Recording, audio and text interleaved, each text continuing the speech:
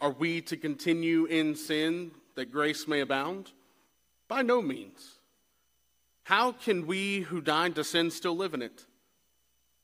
Do you not know that all of us who have been baptized into Christ Jesus were baptized into his death? We were buried, therefore, with him by baptism into death, in order that just as Christ was raised from the dead by the glory of the Father, we too might walk in newness of life. For if we have been united with him in a death like his, we shall certainly be united with him in a resurrection like his. We know that our old self was crucified with him in order that the body of sin might be brought to nothing, so that we would no longer be enslaved to sin. For one who has died has been set free from sin. Now, if we have died with Christ, we believe that we will also live with him. We know that Christ, being raised from the dead, will never die again. Death no longer has dominion over him. For the death he died to sin once for all. But the life he lives to God. So you also must consider yourselves dead to sin and alive to God in Christ Jesus. Let not sin therefore reign in your mortal body to make you obey its passions. Do not present your members to sin as instruments for unrighteousness, but present yourselves to God as those who have been brought from death to life, and your members to God as instruments for righteousness.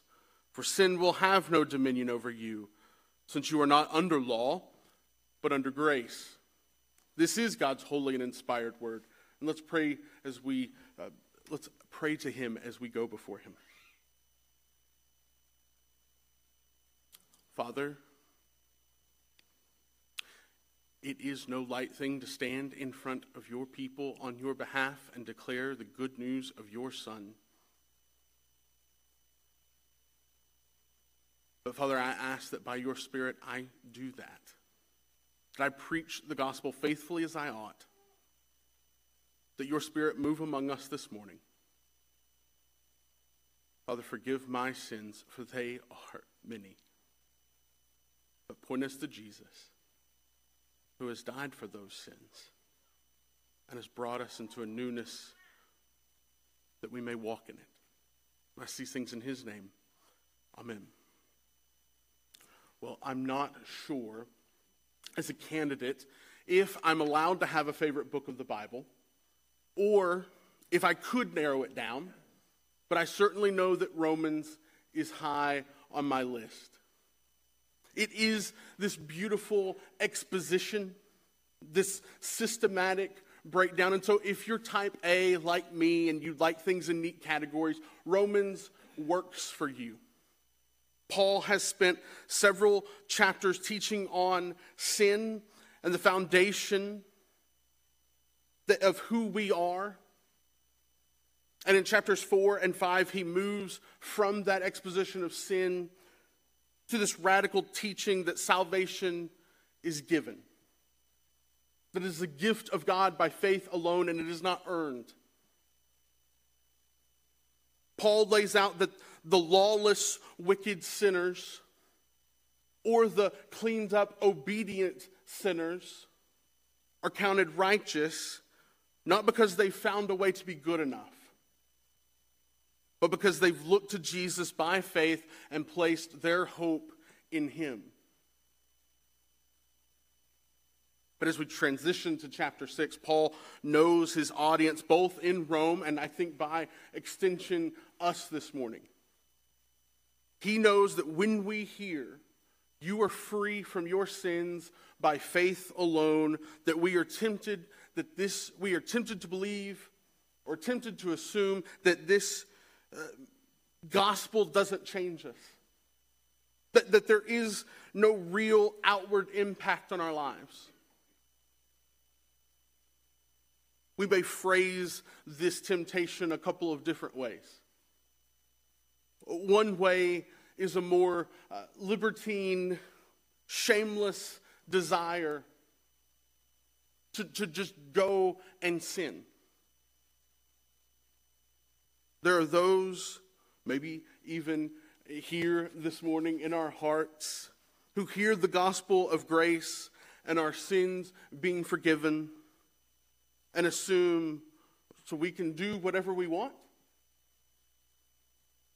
And we can ask with an almost odd excitement, if freedom means that we have license, that we could run off into the forest of sin and live as if we are God's feral children. And we see this attitude today.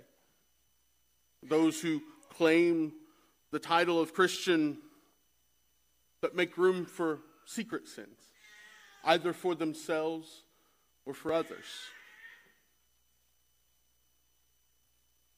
They walk in that secrecy and hope that they aren't seen. Hope that they're never found out, but try to make that room. But on the other side of that coin from them, there is the more legalistic, cleaned up, obedient form. There are those, even here maybe this morning, who hear that we are free from our sins by faith alone and ask with a disgust, are you saying that because Christ has died that even the worst sinners get off scot-free? Are you saying that works are unnecessary and people can just live apathetically or run off into the forest of sin as if they are God's feral children? And so often, I think we're tempted, if we're honest, between those 2 points. We vacillate between the two. We pendulum swing between them, depending on the day or the hour or the minute. But Paul gets in front of the question in our text this morning. He addresses both in the same chapter because at the end of the day, though we think these two ideas of license or legalism are miles apart, they are really just cousins of one another. Neither of them understand the radical power and grace that we have in the gospel. Neither of them understand the freedom that we have in Christ and how we live in that freedom. That's why Paul gets in front of the question. He lays out for them what does it mean to not only be free, but to live in light of the gospel. Paul's response, what we should see this morning, is this. He shows us that continuing in sin is contrary to who we are in Jesus Christ.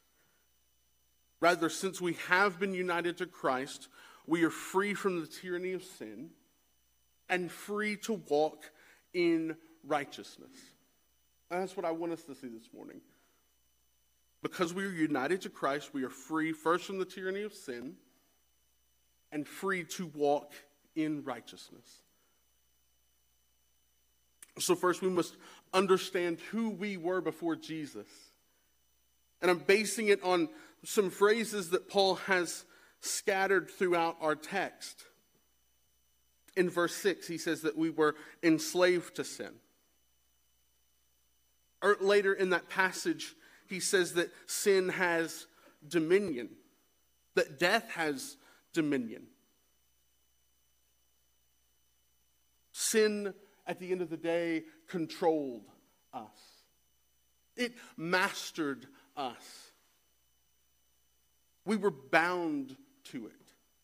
All of our decisions, all of our thoughts, all of our emotions were driven by sin. It was because we were finding our hope or our security or our identity in something else. At the end of the day, we're all going to live for something. Something is going to control us. Something is going to rule our hearts. So often, I think we misunderstand who we are. But the big question that we must ask is, where do I find my hope and my security and my identity.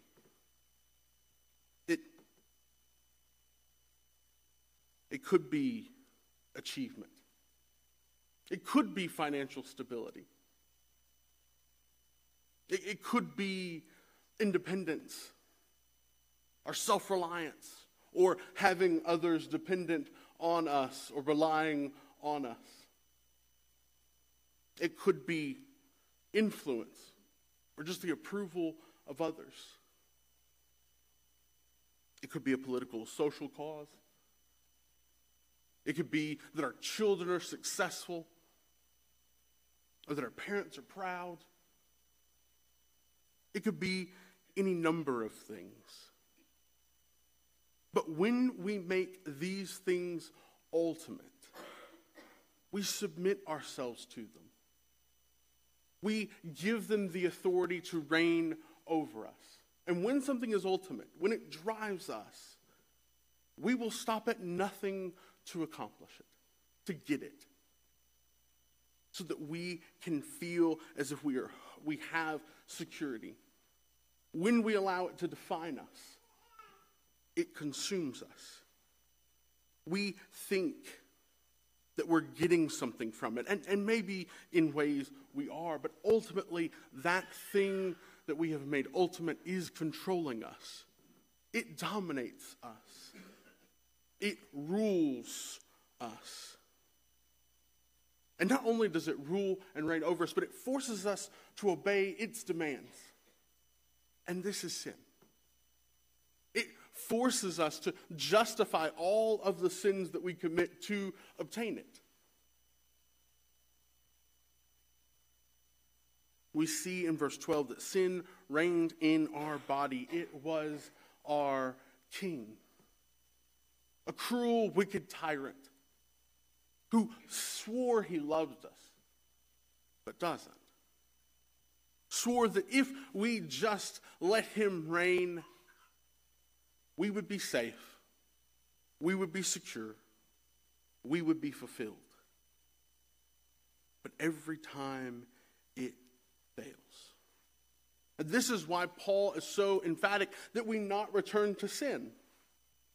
Because to do so is to return to a tyrant king who does not love us and forces us to obey the wicked desires of our heart.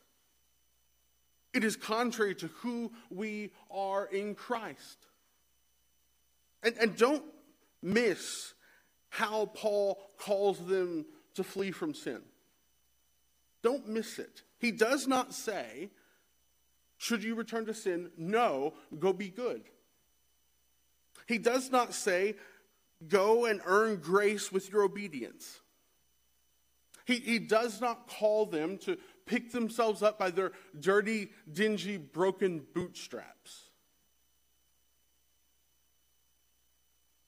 He does not say, make sure that God is pleased with you. That you, while you may get in by faith, make sure that you stay in by your faithfulness.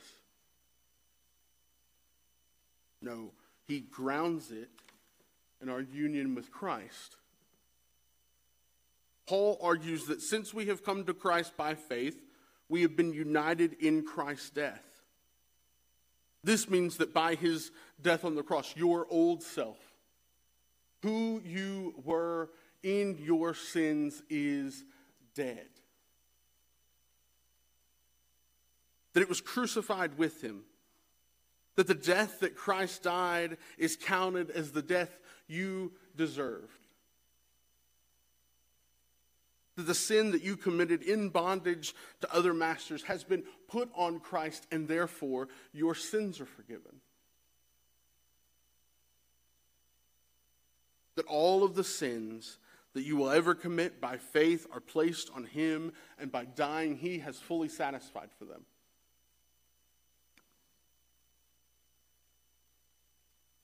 Paul wants us to see that Christ's death is the death of our sin. The death of not only our sin, but our sinful selves. And so therefore we are free from the tyranny of sin. It cannot control us. We have already died to it. But Paul also demonstrates that our union with Christ is not just a past fact. It is a present reality. If the former self has been put to death in Christ and Christ has been raised, then the new self is made alive. In Christ, when you are united to him by faith, you receive a new nature, a new heart, a new spirit. That the same Spirit who raised Christ now lives in you and enables you to not only to be forgiven from sin, but to not sin and to walk in righteousness. That the Spirit works in us to create in us the good works that God does call us to.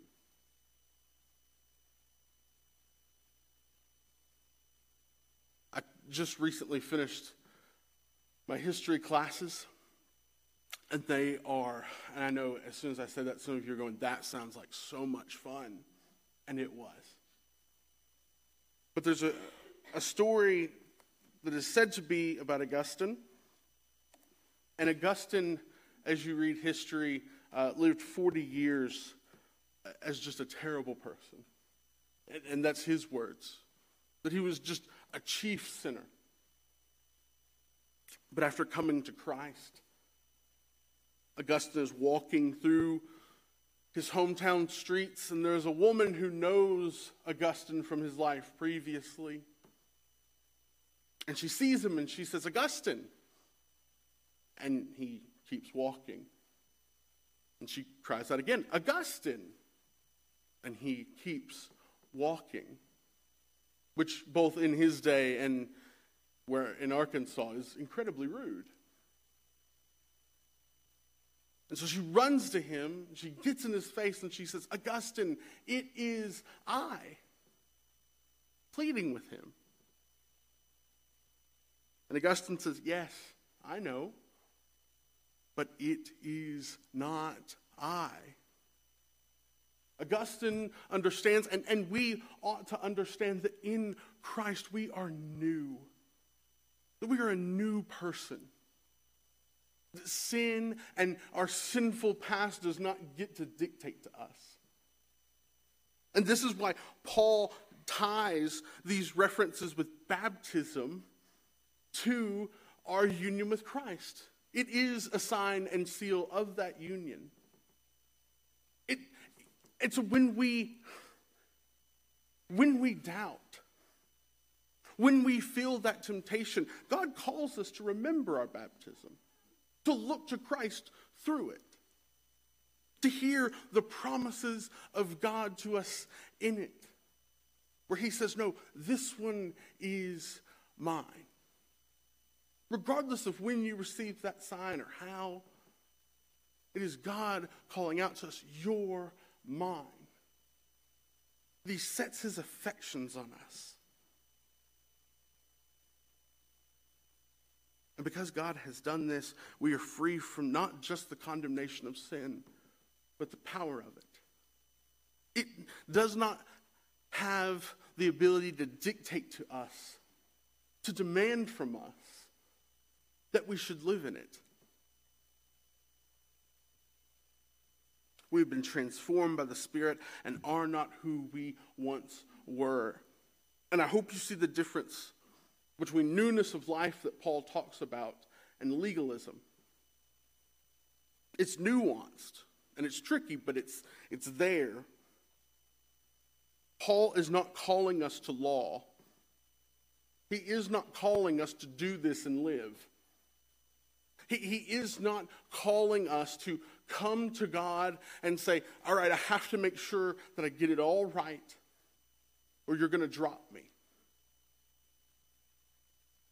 He's not calling us to white-knuckled faithfulness. Rather, what Paul is calling us to is to be who we already are in Christ. To see that we are united to Christ, to rest in that for our justification, and then to walk as if we are united to Christ for our sanctification. He wants us to be who we already are. So what does that mean for you this morning? Because you may have come here, and you may have heard all of that and say, Jay, that sounds fantastic. So what? Or you may have come here this morning and you can say, look, I'm looking to Christ by faith. And I get what you're saying, Jay, that sin doesn't technically demand from me, but I don't feel that. I know the last days or hours, and I really feel like it's demanding from me. I really feel like it's dictating to me. And you feel as if you're not free. You may sit there with guilt and shame this morning and think you're being ruled. And I'll confess my own sin. It's me too sometimes. The call for you this morning is to hear the reality of who you are and to live in it. It is to heed the words of Paul and consider yourself dead to sin. This doesn't mean that sin doesn't abide. It doesn't mean that it doesn't rip or tear or cling or claw. It doesn't mean that you find a day that you stop sinning. But it does mean is that it does not get to dictate to you. That while you may be tempted to sin, you are also free by the Spirit to not sin, to flee from it. As Martin Lloyd-Jones wrote, whatever you may feel, whatever your experience may be, God tells us here through his word that if we are in Christ, we are no longer in Adam. We are no longer under the reign and rule of sin. And if I fall into sin, as I do, it is simply because I do not realize who I am. God this morning is calling us to be who we are in our fight against sin. To be who you really are. To flee from it. Therefore, we ought to be diligent to resist sin and not give ourselves over to it. Before Lindsay and I got married, I lived in Conway, Arkansas, and I lived in a duplex. I lived in a sketchy part of town because I was poor and because it was affordable. And this duplex was the absolute worst. The walls were thin, and there was no insulation, and so in the what we call winter, y'all would call fall, I guess, it was cold. And in the summers, when the humidity kicked up to 105, it was miserable. It was full, or the underside of the house had something under there. I had to beg the landlord, who was apathetic on his best day, for AC and proper heat. If you had too many lights on at once, the whole house would just shut off, and you'd have to go around the back and flip the breaker. It was not great. It was maybe a step above a slum. So when Lindsay and I got married, it was not difficult of where we were going to live. Lindsay has had, when we met, a very nice house that still, to my knowledge, does not have animals underneath and is warm in the winter and especially cool in the summer. And I was sitting there one night, and Lindsay was out of town, and it was just me and our dogs. And I just remember kind of reminiscing and looking around and sitting on the couch with the comfortable pillows and everything. And Lindsay's done a great job of giving us a safe home. But could you imagine if the day after Lindsay and I got married, I said, I know we're married and I love you and I think you're great and this is a wonderful place to live, but I really did enjoy living with the rats and the bugs and the spiders. I really did enjoy the humidity in the summer. I enjoyed the lights going out. Could you imagine if I called my landlord and said, I know I just got married, but I'd like to live as if I didn't? You've not met me long, but you would probably say, you're a moron. And you'd be right.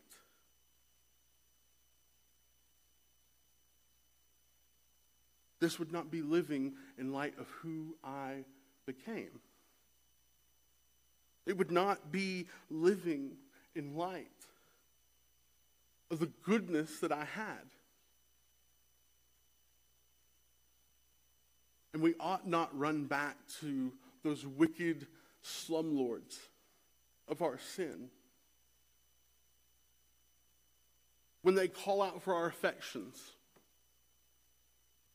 when they call to us, we ought to look around at the house that we have and who we have become in Christ.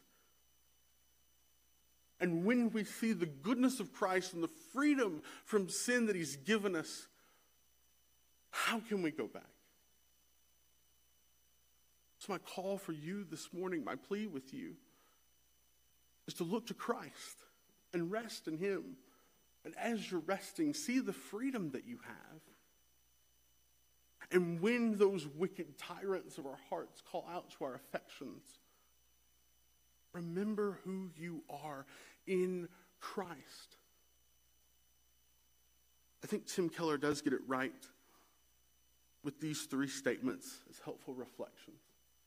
That we are bought with Christ's blood, and we've been delivered out of the dominion of sin, and saved specifically by Christ so that we would not sin. So my plea with you this morning as we close is to keep looking, to be who you are, to find your hope and your security and your identity in Christ and walk in that freedom. And as you walk in that freedom, yes, you do what God commands. And in doing so, you declare the gospel to your neighbor. You declare the gospel to your spouse and to your children. God calls us to walk in his ways so that we may bless those around us, that they may see the glory of the gospel. So this week, as you go back to your jobs after the holiday, as you go back to school after the holiday, go and live in light of who you are in Christ. Go and walk in your freedom. When sin calls out to you, flee. Know that the Spirit who raised Christ and lives in you empowers you to flee. And seek the good of your neighbor. They may hear the gospel of God's grace and freedom too. Let's pray this morning. Heavenly Father, you have freed us from sin, and in your Son given us all good things. We ask, as we go from this place, that you empower us again, that we may give grace to ourselves as we look to your Son, that we may declare your good news to those around us. I ask these things in his name. Amen. Would you please stand if you're able? We'll prepare for communion singing, "Search Me, O God."